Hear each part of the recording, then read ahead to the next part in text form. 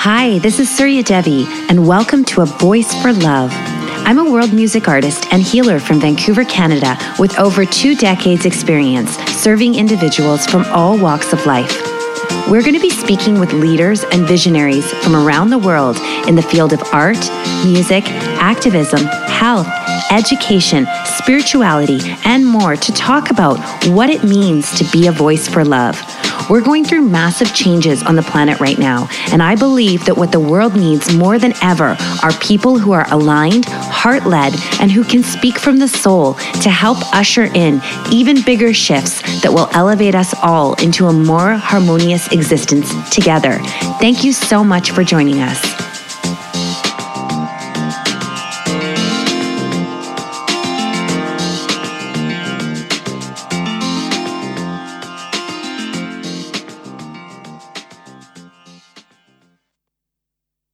Hey there, welcome to A Voice for Love. This is Surya, and I'm super excited to bring to you my special guest today, Tara Plas.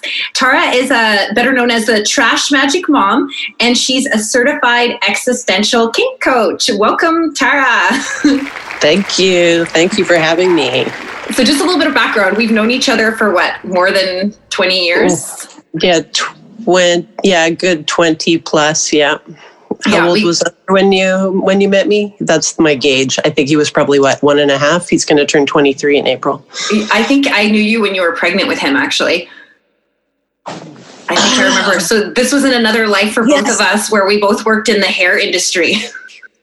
Right, because you would come to South Granville sometimes too. Yeah, I always think of you more in the First Avenue location, but yeah, we totally met before that at Granville.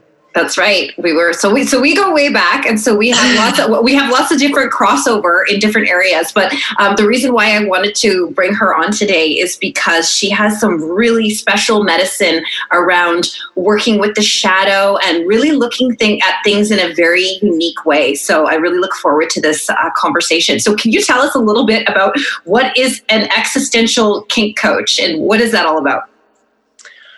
Okay, well, existential kink is really a great conversation starter, first of all, because it's sounds interesting. But what it really points to is being able to get off on those everyday annoyances that you try and pretend you don't like and you have nothing to do with. But if you keep on running into the same problems again and again, you definitely are making same choices to get you to the same place again and again, and there's reasons for that. So existential kink takes you through a process of finding the pleasure that you have in that, whether it's just, feeling like you can't do anything about it. Being the victim can be fun, right? Being the martyr can be fun. Oh, poor me. Poor me is such a wonderful, you know what I mean? So we get to, get off on those things in existence.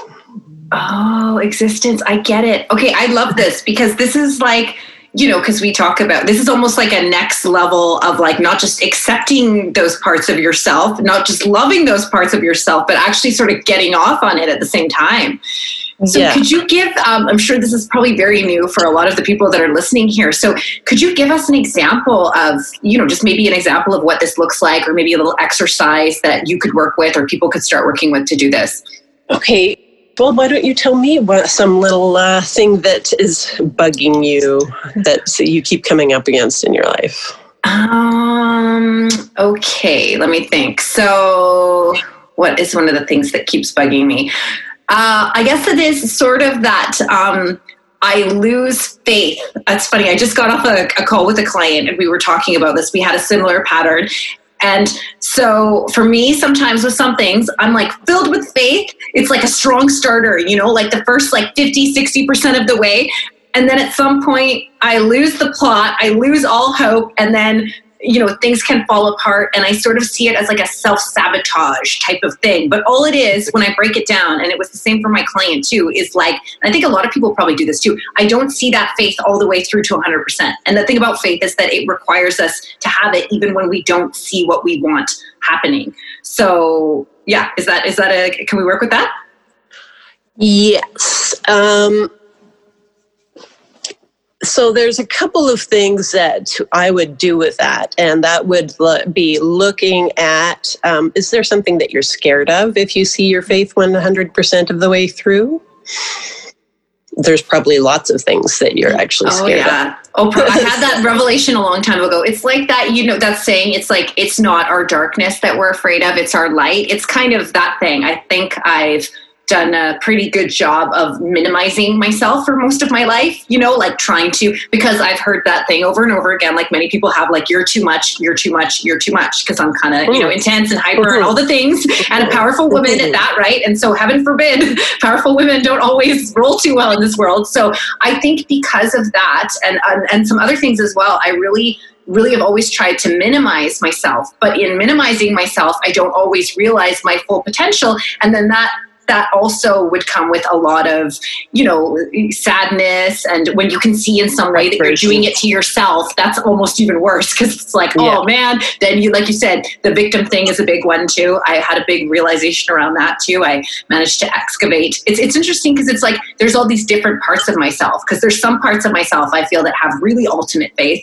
And then other parts, or there's other areas where for whatever reason, I can still fall short or maybe give up, kind of giving up before the miracle happens, right? Yeah, because you fear that miracle happening. You fear getting what you want, really. So there's that aspect. But where does the pleasure come in then in avoiding those things, right? Like, I mean, already isn't there some of a pleasure in avoiding all those things that you fear, right? For one thing, it's like, I don't have to be the superhero of my life or whatever, right? Like, oh, absolutely. I just did a session with somebody about that. And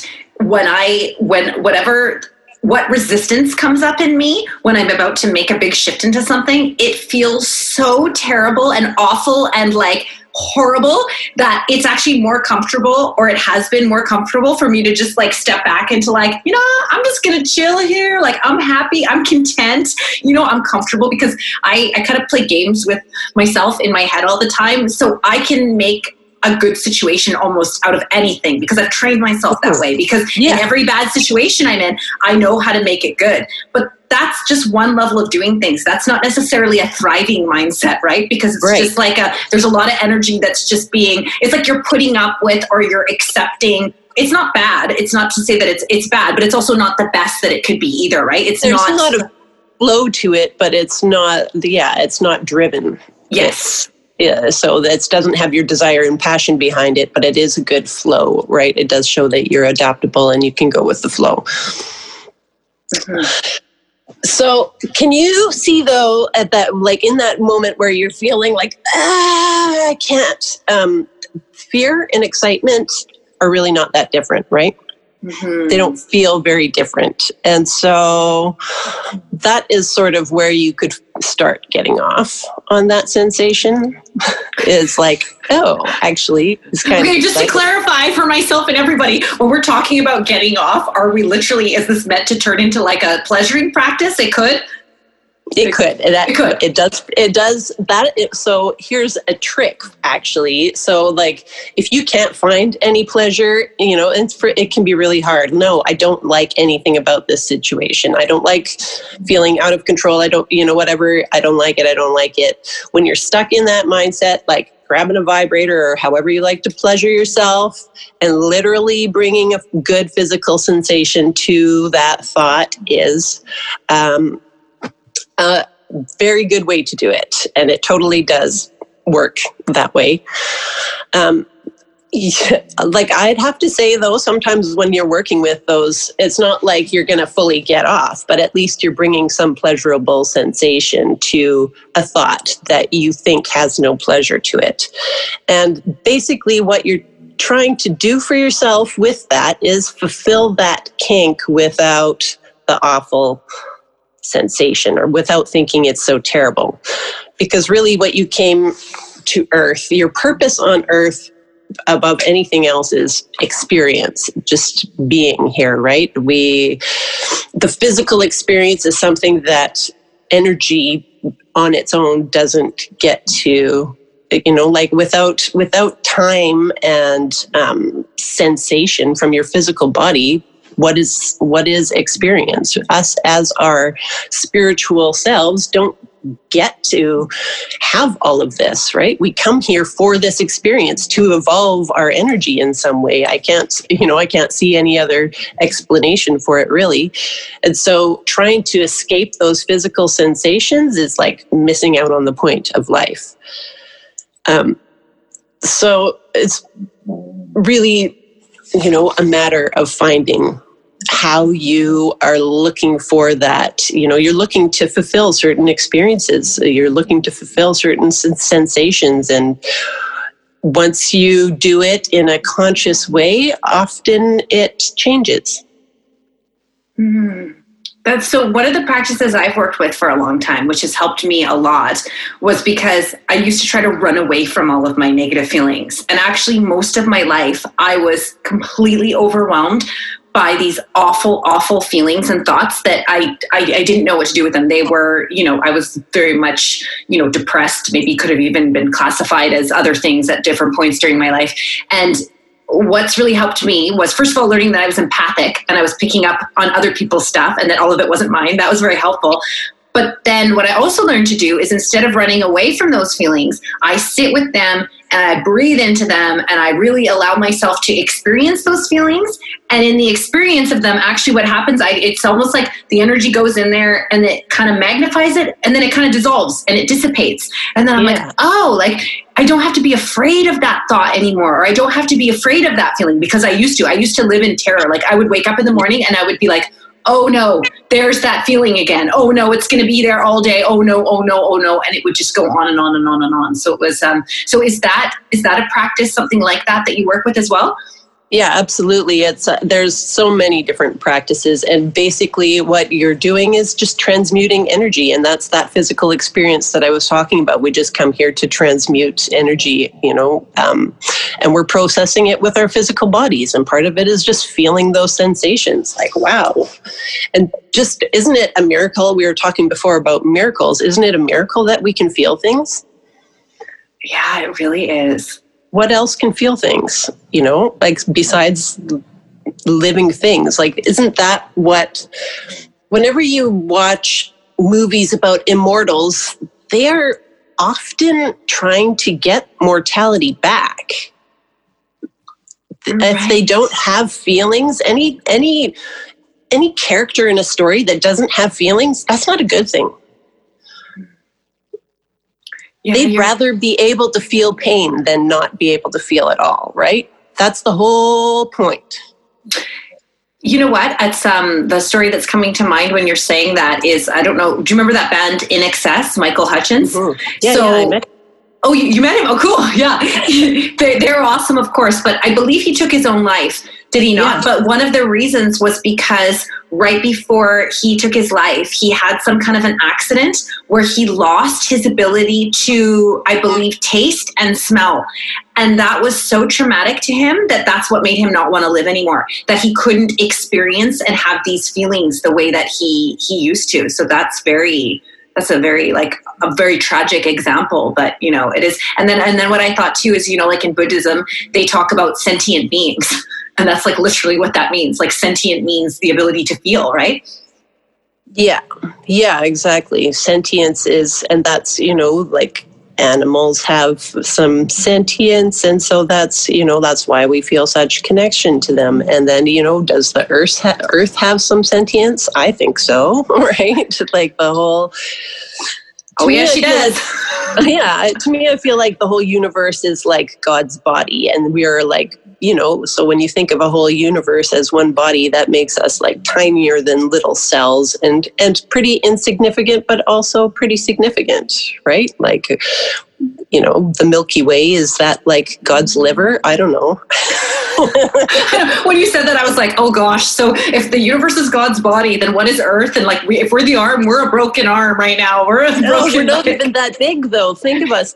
We are just like a tiny little, it's one little cell. Like even the whole Earth, it couldn't be more than one cell. I think more like an atom even, you know what I mean? Like so minuscule, really in relation to all of God's body. But then at the same time, I think that, just like your liver could call out for help, maybe we could call out for help too. And that's how we get God's attention. Does God think about us all the time? Not so much, just, but if God's liver is acting up, maybe he takes some milk thistle or whatever. I don't know. I love that. Yeah, I was in India once at one of my spiritual teacher's places, and one of her swamis gave this talk that I'll never forget. And I can't put it into words exactly, but he basically said that. He's like, there's a million universes, a billion solar systems, a billion galaxies, a billion planets. Like, then there's Earth, then there's your country, then there's your town, then there's your home. How important is your ego, really? But this is the thing. We are like a microcosm of this. It's the divine paradox, right? We're everything and we're like nothing all at the same time.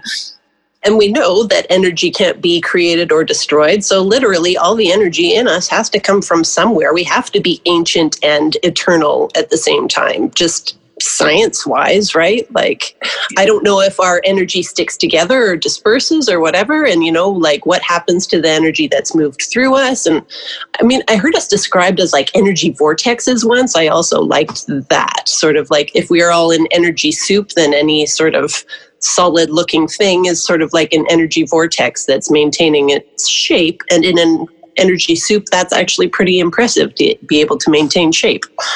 Well, no, we are like vortexes because, I mean, I'm sure we've all experienced this. One person who, there could be a group of people in a room and one person comes in who's either maybe in a really great mood or a really terrible mood or is in a completely different space than everyone else. And it will affect everyone, especially if that person has a strong vortex. They use that word vortex a lot in like the law of attraction training. Yeah. But it's very much true. We do affect everything around us, like not just ourselves, especially the more powerful it is. But I'd love to touch on again to what you mentioned. You said like fear and excitement are like the same energy. And it reminded me of, I took this course many years ago and it was about biokinetics. And he explained the same thing that like, for example, laughing and crying are also the same. If you think about it, it's the same thing. When you're really laughing, your body's shaking, your diaphragm is moving. You laugh till you cry. Yeah, and so he had us do these exercises where we would like do different movements, and then we would go from laughing to crying, crying to laughing. So it's really interesting that whenever there's a really strong energy of any kind that's present, its opposite is also possible at the same time, right? Exactly. It's two sides of the same coin. You can't take the coin apart and you can't just throw away half of the coin. Okay. And what about if, I sort of discounted the idea of hell so long ago because it was like, eternal torture would get boring, you know what I mean? And eternal pleasure would get boring. So I guess I discounted heaven also. And I just sort of thought like either of those experiences is possible in any moment. And so we kind of, get to choose our own adventure here. Like people have existed in worse circumstances and been happy in life. So we know that it's possible. And were they only happy? No, that's not the point. So there's that. I think that's the biggest fallacy in the spiritual community right now is the whole like idea that the follow your bliss. There's nothing wrong with following your bliss and it's absolutely key. However, thinking that means there's not going to be anything but bliss forever is ridiculous, right? People are still going to die, and thinking that people dying is blissful. Well, I mean, there is truth to that, of course, but there's also grief. You can't find your bliss before you, like, by bypassing your grief. And there's the spiritual bypass is I don't want to fear, keep your negative vibes away from me. Oh, so no sadness allowed. Cool. Yeah, that sounds like a really healthy way to exist. Well, the thing is, so that has just been marketed and sort of promoted and really told to so many people, and it feels really appealing at first, right? Because it's like, oh, what? I could reach the space where I never get angry again, or I never feel sad, or nothing bad ever happens. Like, that's great. That happened to me once. Like it's kind I tried it for like 11 years. I was like trying to let go of all those, first you're like, oh, I just have to think positive. And then you're like, it's not working quite as well. Like it works to a certain extent, right? And obviously getting most of the negative thoughts out of your head is a really good thing. Just being aware of them actually is better. And just like, that's an interesting thing that I'm thinking there. Where did that come from? Being curious about it as opposed to like, I am perfect. I am getting better and better. Like, great. Tell yourself you're getting better and better all the time, but don't like ignore if you have a repetitive negative thought that comes into your head, just telling it to go away doesn't do the trick. It's trying to tell you something. There's a message to be heard there. If you don't listen that way, it's going to come out sideways in an explosion. It's not going to be pretty when it comes out. And that actually brings me to the whole collective shadow, which is what we're experiencing now, is like, this is our suppressed crap coming out sideways, right? Oh, absolutely. And it's just rearing its ugly head for everyone to see. And it needs to be seen so people can judge it and say, oh, this is so terrible. And some people are like, oh, this is shocking. And it's like, no, it's not shocking at all. Like, this is what's there. This is what's happening. It's just it is so in everybody's face right now that, we can't ignore it. And specifically in America, a lot of it, which is, even though we're not American, we're Canadian, right? But it's like the whole world right now. I was thinking about this last night because I'm like, why is the whole world just obsessed with American politics? Not obsessed, but people around the world are watching. But I feel like America right now is really playing this role to really show everyone this absolute extreme of what's going on everywhere. But it's really extreme. The corruption, the lies, the racism, like all of it is just like, and I don't think it's over yet. I think it's, I think there's more to come. Yeah, it's not over yet. Racism isn't done. Oppression isn't done. And I mean, there totally is that, factor of those billionaire, there is some truth to the conspiracy theories, and that's what becomes so tempting about them, right? We are all oppressed. And I believe that there's some evidence, and I would have to look back into where these, the article that I was reading about this in specific that was more referenced than I am, that they brought in that word white privilege to stoke more division, as opposed to the word anti-racism, where we can all be united against that discrimination that is true and absolutely a thing. But can you really call it a privilege to be less oppressed? That's like, oh, that prisoner over there gets more yard time. He's privileged. Well, is he really privileged as a prisoner, or is he still a fucking prisoner?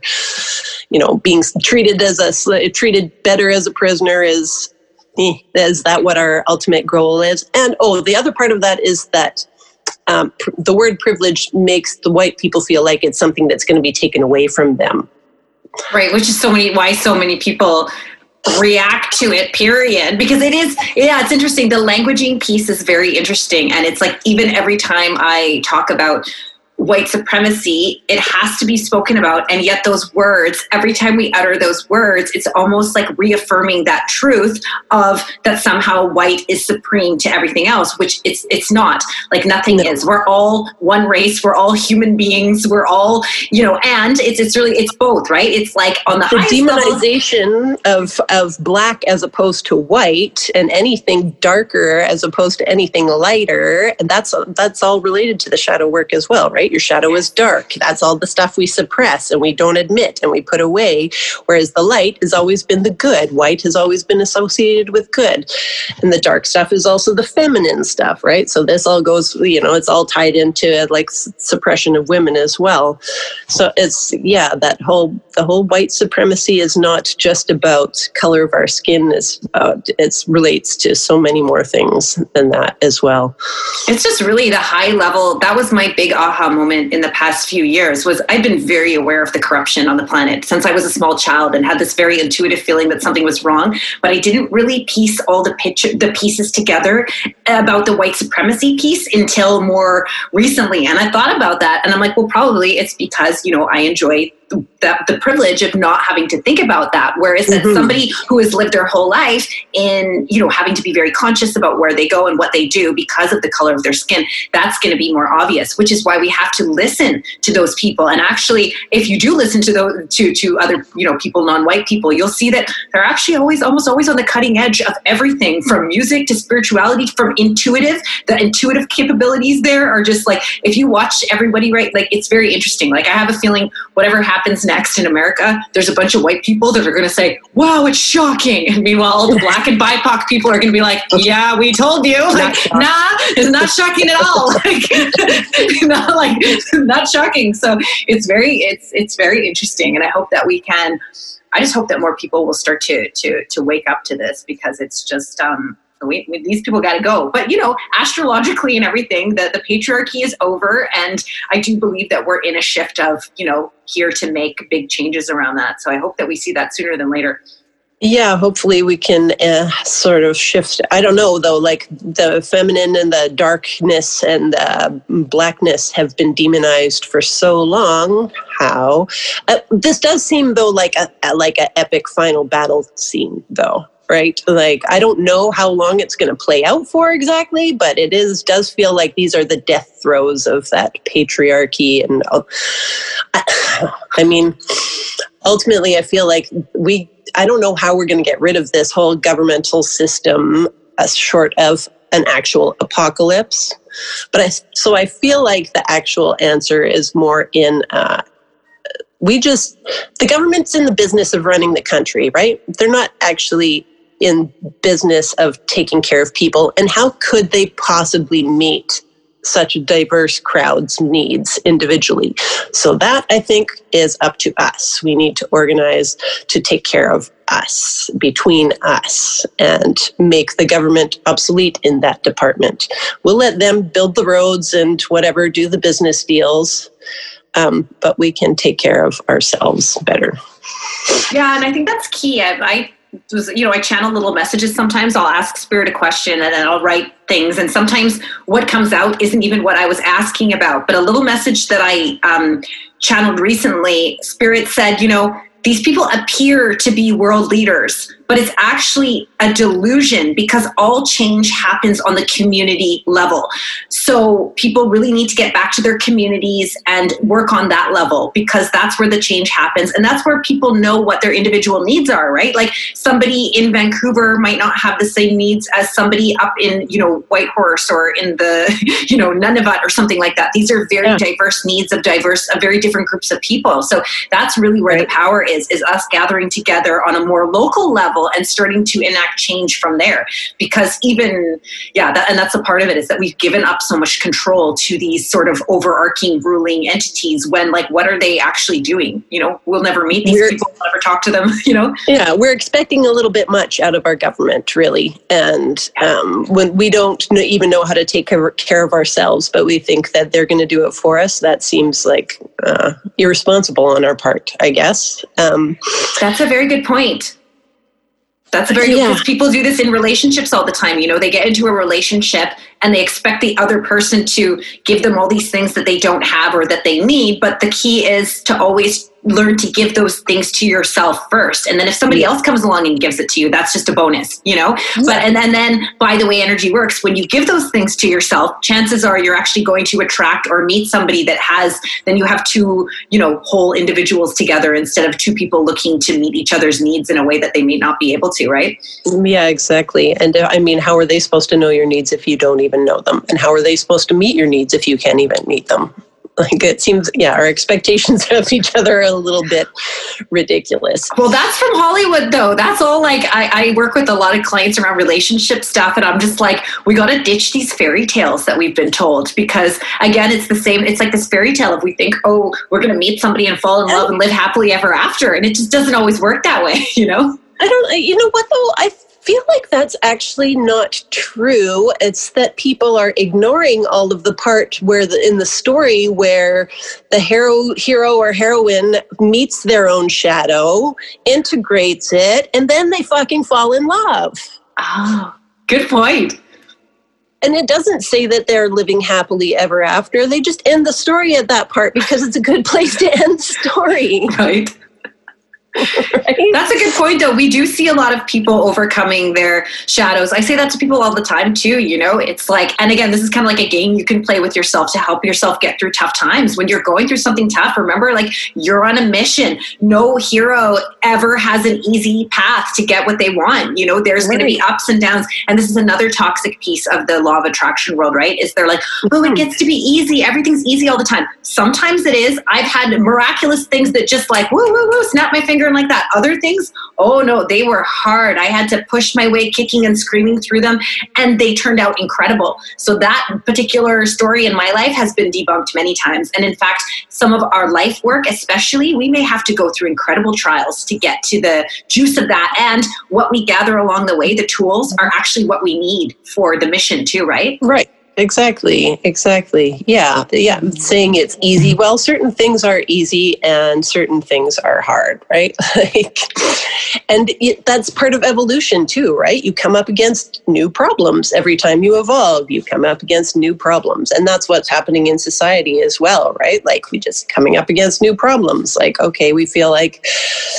Some people feel like, oh, well, we fixed racism. Well, we didn't fix racism. We started to fix racism, but it didn't really get that far. We could just sort of swept it under the rug, and now it's time to clean out. You know, like, we all do it. We all stuff our shit in the closet, and then every once in a while it all falls out of the closet, and you actually have to do something about it rather than just stuff it back in the closet, right? As above, so below, as within, so without, etc. It's all, you know, it seems like a ridiculous comparison, but it's not. It's all the same. Cleaning your closet and fucking cleaning your psyche. And it's everything. It relates. Oh, that's why any feng shui practitioner, I mean, I've always done this. I find that whenever I clean things, and I get a little bit obsessive, like periodically, like throughout the year, of really always getting rid of things I don't need and cleaning out the closet, because I know that it usually comes with, it's very symbolic if you have a lot of stuff. So, which is interesting, because this brings me to trash magic now. So tell me, what is trash magic? Tell me about this. Trash magic. Well, okay, so trash is mostly really referring to that stuff that you're trying to throw away of yourself, those parts of yourself you're trying to throw away. Oh, interesting. Okay. So it's like spiritual or emotional upcycling of your garbage. Basically, finding the diamonds in your trash. So that's, and magic, I mean, I use magic, like cast spells, and I have a wand, and I love crystals. I like saying abracadabra instead of bless you after someone sneezes. I would love for you to share a little bit more about this, because again, this is another word that has been very heavily loaded and heavily projected upon, which is this word witch, you know, and some people, especially like, you know, Christians, will demonize this word witch. But I had a phase of my life where I was really into too. And what I understand, I'd like you to explain it actually to everyone. Well, because I'd love to you hear should your tell take on those it. Christians that they should stop spelling. Yeah. Everybody does magic. It's just, a witch is sort of consciously aware of it. Like when you're spelling, you are doing magic. You are literally bringing an idea into the physical realm. You're turning something that was just not there into something that other people can see, right? That's magic. You do it all the time. That's the law of attraction. That's magic. You do literally attract like things to yourself, etc. Where I think you might call yourself a witch or a magician or whatever, or say you're doing magic, is when you are conscious of asking whoever, I'm working with Jupiter, so I'm asking Jupiter for things. Jupiter has a jovial influence. Jove is another name for Jupiter. And he's expansive. He's kind of like a big daddy, sugar daddy kind of regal, a king energy. So I do things that I think that a figure like that would like. And then it's basically aligning yourself with an archetypal energy to bring more of that kind of stuff to you. studying does the same thing. When you're learning, you do the same thing, right? When you immerse yourself into a subject, it brings more of that subject to you. That's magic also. But so in my case, if I'm asking Jupiter, I'll ask him for something specific, and then I will observe what happens after that. And I will take actions on those little synchronicities, right? That doesn't mean that, Jupiter is just going to serve stuff up to me. Like, for instance, after I started working with Jupiter, you reached out to me and said, I would like to get that podcast recorded that we've been talking about. So Jupiter is an expansive influence. So that means I'm expanding my influence. And look at me on a podcast talking to you right now, right? So that to me is part of that magic. This is magic that this is happening right now. It's something I actually asked for. And you could write it off and say, well, we talked about this a long time ago and blah, blah, whatever. But that's where the magic comes in, is when you act on things. So, I had to remind you, okay, how about next week or whatever, to get it happening faster. That doesn't mean that you just get things handed to you. That's not what magic is about. It's just about aligning yourself and noticing what comes to you when you focus on the thing that you want and responding to those. And then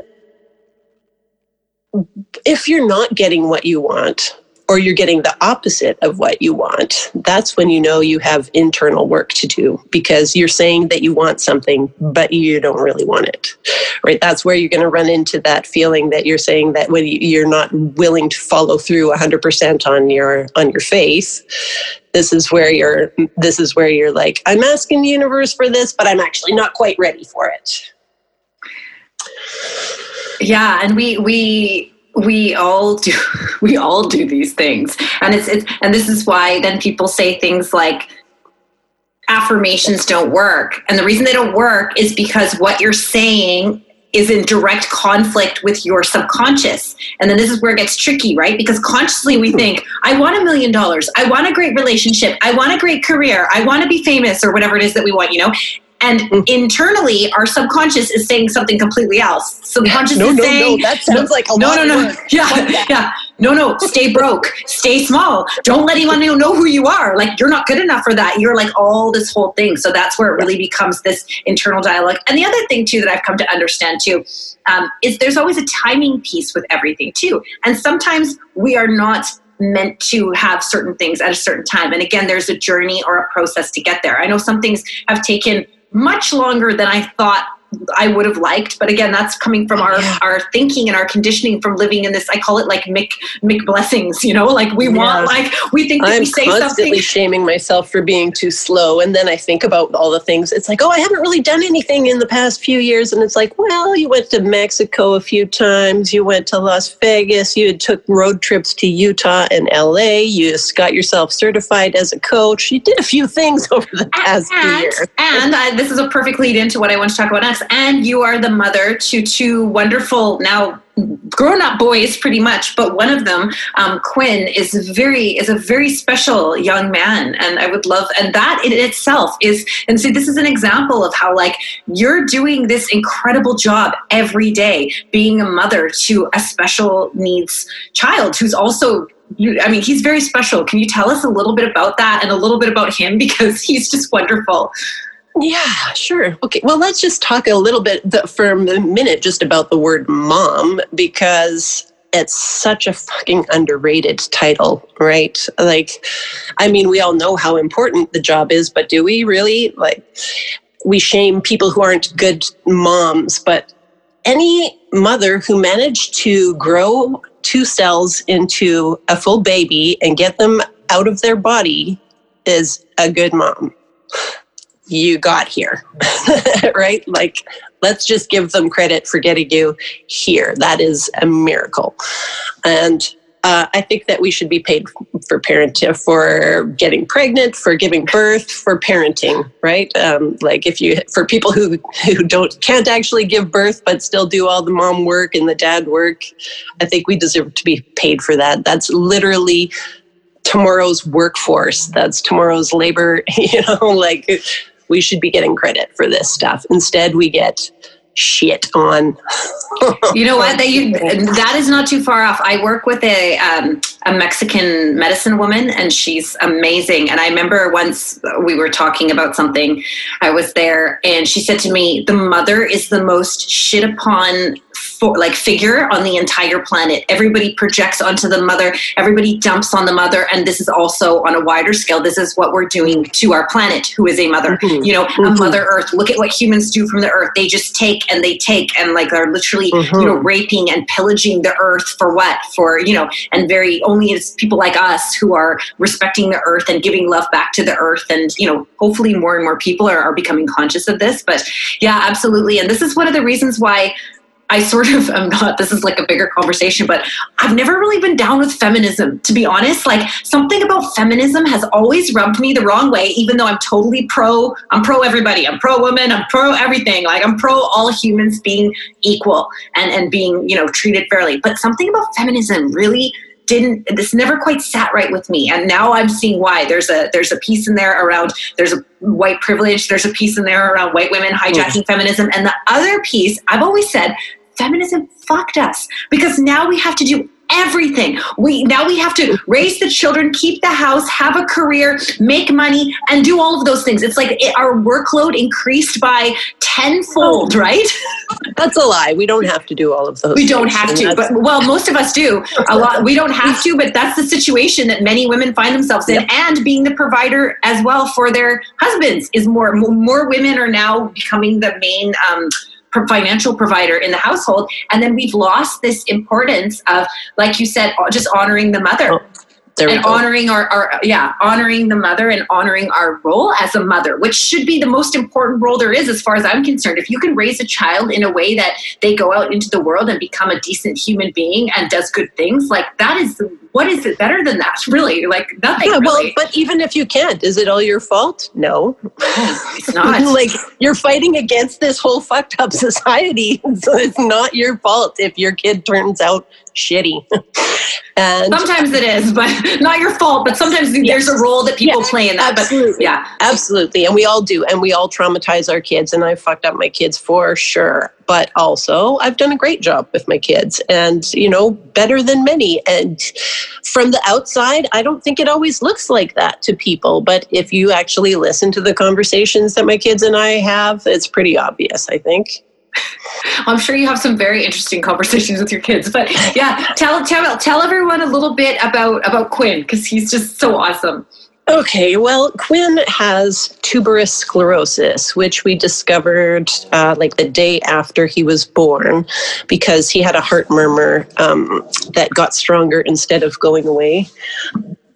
So they looked at his heart and they said they thought it would be a hole, but they said the good news and bad news. Good news, there's no hole. Bad news, there's tumors. And they're called cardiac rhabdomyomas, and they're a symptom often of tuberous sclerosis, which they don't do genetic testing for, mostly here in Canada. They just look for 3 or more symptoms of it, and then you get a diagnosis.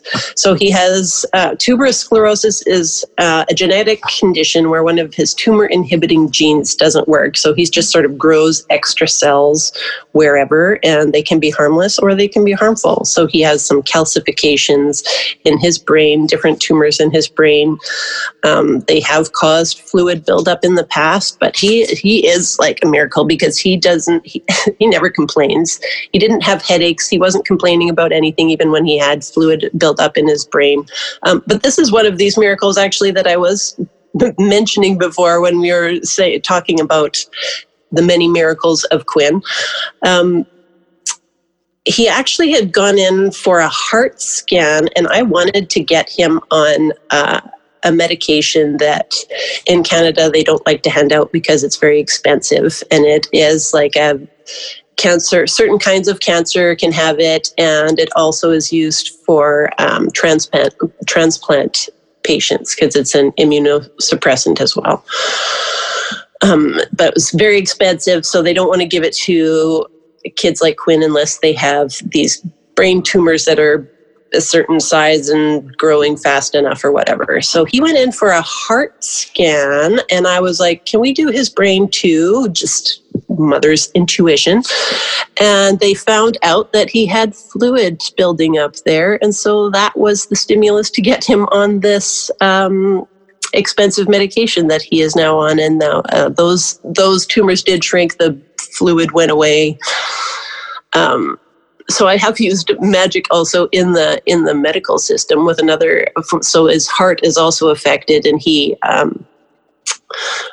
was on his way to getting heart surgery because his aortic root is now expands. Like the walls of his aortic root don't. They're not as elastic as they should be. So once they stretch out to a certain size, they just replace it. And so I had asked one of my witches groups that I was in to do some magic with me, just like everybody could do.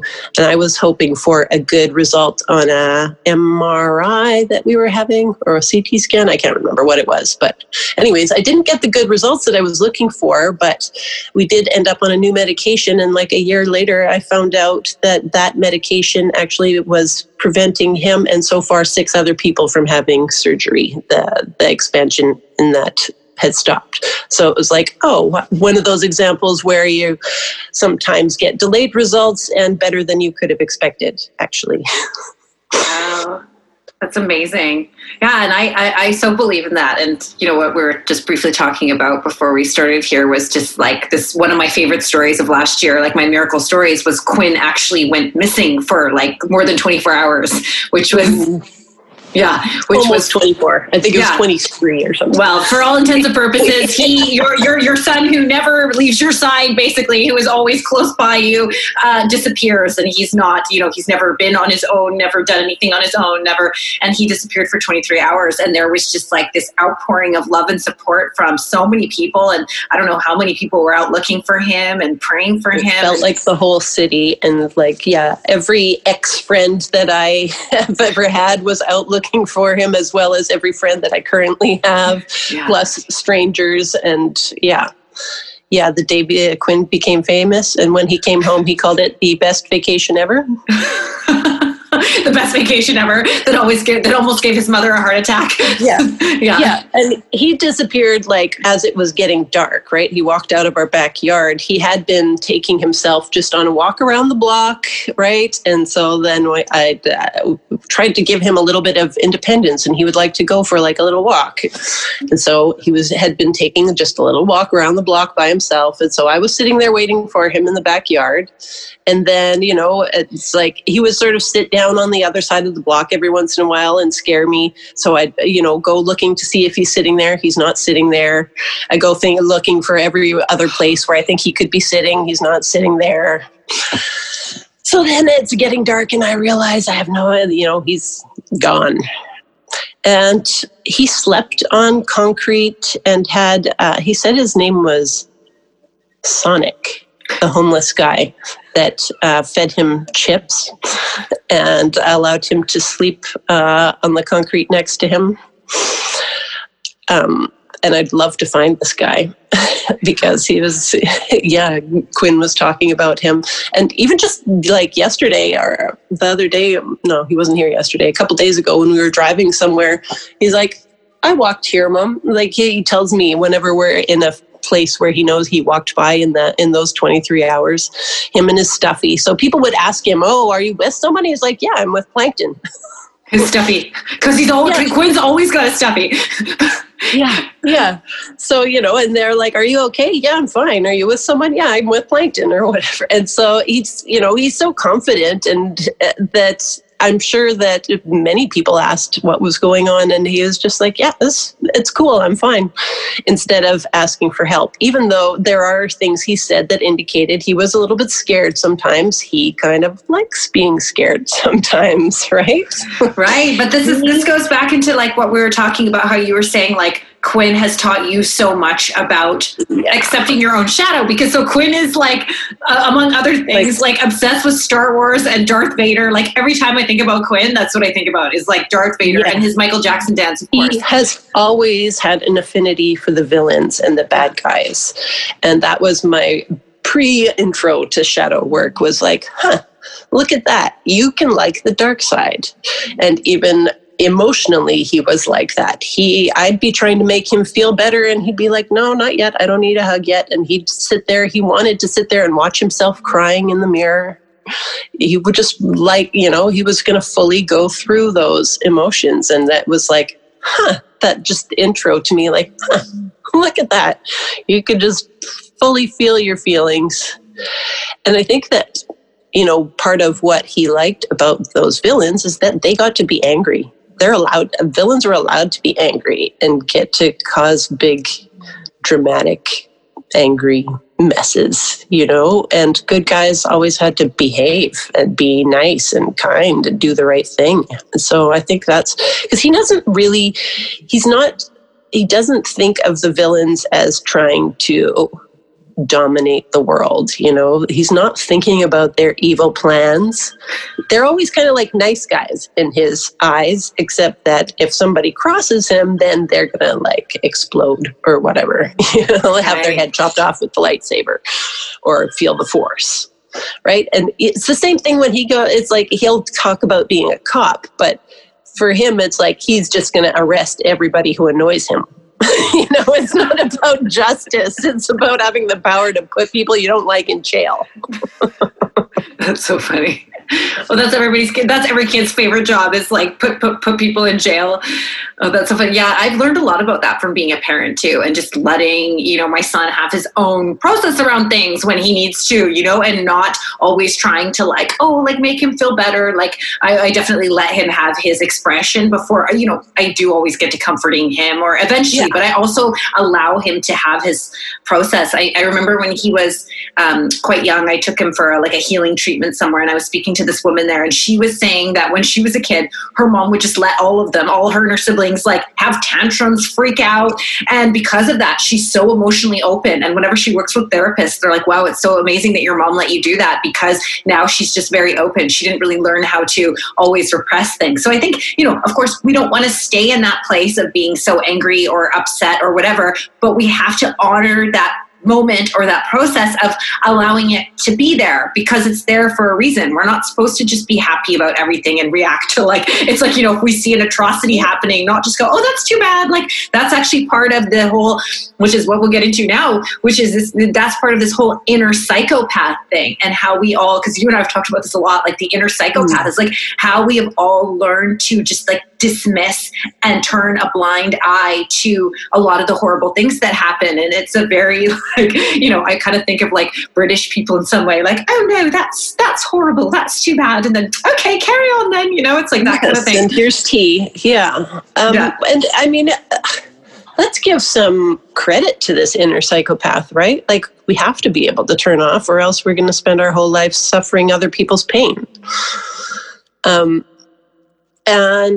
And that's where the healing happens, is when you give that inner psychopath some credit and see where this comes from.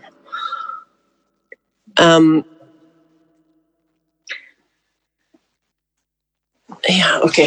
Yeah, it's very much a self-protective thing in a lot of ways too, because we can't just walk around the world in this state of overwhelm. I definitely have before, when I didn't know how to manage my energy, knowing I was before I knew that I was an empath and I felt things so strongly, a lot of my discomfort and my unhappiness was because of things I had no control over. And I didn't know how to manage those things, right? Yeah. I still have days like that when it's okay, I feel shitty for no reason and none of my tools are working. Okay, I'm going to say that this is not my stuff today, and I'm just going to feel it. And the moment I'm okay, then it's my job to feel this for everybody today. And there's different techniques that you can use for that. Tonglen is a favorite, where you just decide you're going to feel it for everybody, whatever it is, anxiety or sadness or grief, and you imagine yourself taking in all this dark black smoke, and you have this hard wall around your heart that this dark acid smoke starts to dissolve, and then the light from your heart starts shining through that casing that gets dissolved by all of this sadness or grief or whatever it is that you're feeling for everybody. And then it's another transmutation exercise, right, where you can take in all of that sadness and then send back use it to break down your heart walls, the defense that you've put up around it, and let your light shine out back to all those people that you're feeling that for. And, I love that. Where does Tonglen come from again? What tradition is that? Is it Buddhist? I think so. Yeah, I think so. I'm not like super familiar with it, but that's absolutely beautiful. That's lovely. Yeah. Tonglen, I think, is how you spell it. I've definitely heard of it before, but I think you're right. I think it's a Buddhist thing. Mm-hmm. Yeah, and sometimes, I mean, what's really helped me in the past couple of years is actually understanding that in the process of healing, as things are coming up to be released, they show up to be felt. So I'll be having a couple of really crappy days where I feel terrible and awful, and my mind wants to go, oh no, you've gone back into the hole and it's all over. And then I just kind of breathe through it and sit with it and allow it to be. And then usually what passes on the other side of that is a lightness and release from that. So actually, I think it's important for people to understand that the healing of the healing process in itself can be messy. It can be icky. It can be yucky. You're going to have days where you feel like shit, and you just have to kind of go through it and that resisting it. Mm-hmm. Resisting it will extend it and make it feel worse. Absolutely. And that's exactly where I always find the release from my depressive behaviors. I don't want to say that I'm really depressed, but I certainly exhibit depressive behaviors often enough. And on those days when I start to sink into that again, now it's like, okay, I'm just going to make myself cozy in this then, and I'll turn on some, fairy lights and whatever, and put something in the diffuser. And just that, as soon as I feel like, oh, well, okay, fine, I'll just get cozy being depressed, then it starts to change, right? Which is a surrender. That's like a surrender to it almost. Yeah. Because whatever you resist persists. I used to do that too when I was going through my, dealing with my sort of depressive tendencies and that. And again, they still come up from time to time, but nothing like they did. They would take over my whole life, and it became this mental thing, like I mentioned too. It's like they just keep, it just kept going and going. And then when I learned to surrender into it and accept it, then everything sort of started to shift. And I believe that it's like we're meant to feel the full spectrum of emotions. We're not just meant to be happy all the time or blissful or, there's all of these things are a part of the human experience. And when you're feeling like that and you can't do anything, that's the other big thing is the whole productivity fallacy. You are allowed to not do anything at all. You don't have to do a goddamn thing ever. I mean, there's obviously consequences for that. I'm not saying that nothing happens if you don't do anything and you'll just be fine, but technically speaking, you don't have to do anything. So everything you are doing is a choice, and the sum total of the choices you make is your life, and that's the only way that productivity matters. And so if you spend a day feeling sad doing nothing, that's fine. It's absolutely fine. I love a lot of the decolonial healing. I follow some of this, and that's big. Like letting yourself nap, letting yourself rest. Like so many. And again, because we've been, we've glorified productivity, and also like our society praises results. We praise when people achieve things. But what about I look forward to a time when we celebrate and praise things like, hey, I didn't get angry today. I could have really called people a bunch of terrible names, and again, this is different because there's feeling your anger, and then there's letting your anger out in a destructive way where you cause harm to people and life and others, right? Which is what happens. So how about celebrating these things? You know what? I overcame a pattern in myself today that it's been there for, these are the victories as far as I'm concerned. It's not necessarily, and of course, yes, we can do incredible things in the world, and I'm not negating that. And of course, we can still do those things if and when we want to. And how much do they really matter in the span of the universe either? So let's not all try to be leaving some big legacy, because even your big legacy is like a stardust, a speck in like a blink of God's eye or whatever. You know what I mean? So you take the pressure off. There's still going to be those people who start countries and wars and whatever. Do amazing things, but we don't have to all try to be that guy. And I think it's just as important to change the world quietly from within. How many people have stirred revolutions without really, saying a word out loud. You know how powerful the inner experience is, and how those inner experiences can show themselves to you in the outward life without, like, haven't you ever done a meditation where somebody calls you afterwards and is like, oh, I just had the weirdest thing, and you just know that you affected it with your energy? Of course. I do. I work with a lot of ritual and magic, and of course, and it's interesting because I've been in an interesting place around it, because I've sort of been through this phase of having a lot of different spiritual influences, questioning all of them and what were they meant to do, and where, and then I just came back to this place of everything is energy. And when you do a ritual or you create magic, whatever you want to call it, it's just putting your intention and effort using some kind of tool and your own power projected into that to create a result. I mean, I do things constantly, symbolic things, clearing, it happens all the time. And I like you, I've seen the results take place. And the key, of course, which is the basic premise of magic, is do what you will and don't harm anybody. So as long as what you're doing is causing blessing, is helping or being supportive and not harming anyone directly or intentionally, you're good. It's just a way of focusing your energy to make something happen. And it works. Exactly. Your attention is your most important asset, and where you focus it, and then the tools that you use, and, tools are made more powerful when more people use them. And I think that's what people like about traditional tools and traditional rituals. But really, your most powerful tool is the one that you feel the most connected to. You'll know it. You'll feel it when you found the one that's doing it. And then afterwards, someone will call you up and say, oh, I had this really weird thing, and I was just thinking about you, or whatever. And you'll be like, yeah, I did that. Yeah, exactly. Well, it's just energy in motion, right? Which is funny, because that's what people say about emotions. That's all they are, is energy in motion. And we can shift we can shift events, and we can help shift people. And again, the key is just don't do it for any malintention. But I do it all the time. I have little tricks when I'm having difficulties with people. There's things I do, and then all of a sudden their tone totally shifts, or I'll be people oh, just wait a second, let me do a few things here, and then all of a sudden the person or the situation, something shifts or changes. So prayer can do that, and witchcraft and Wicca has really been demonized by the church, especially. And if you look at people pre the colonization, Christianity, the Crusades and all this kind of stuff, most people practiced around the world some type of an earth-based religion, where they believed in the earth and they connected to the earth, and they had different, either the one God or a deity or nature and all of these things. We find this theme, but that became demonized, and it doesn't have to be.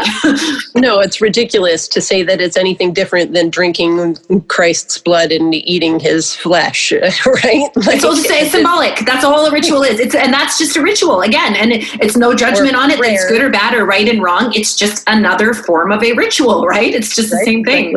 Praying to that God or any other God is not that different. They're all part of the same thing. And it's funny to me when it's that God says you shouldn't idolize any other gods. Well, isn't that admitting that there are other gods? I know that's a whole interesting. So much there, so much healing to be done around, religion and spirituality and on all of that.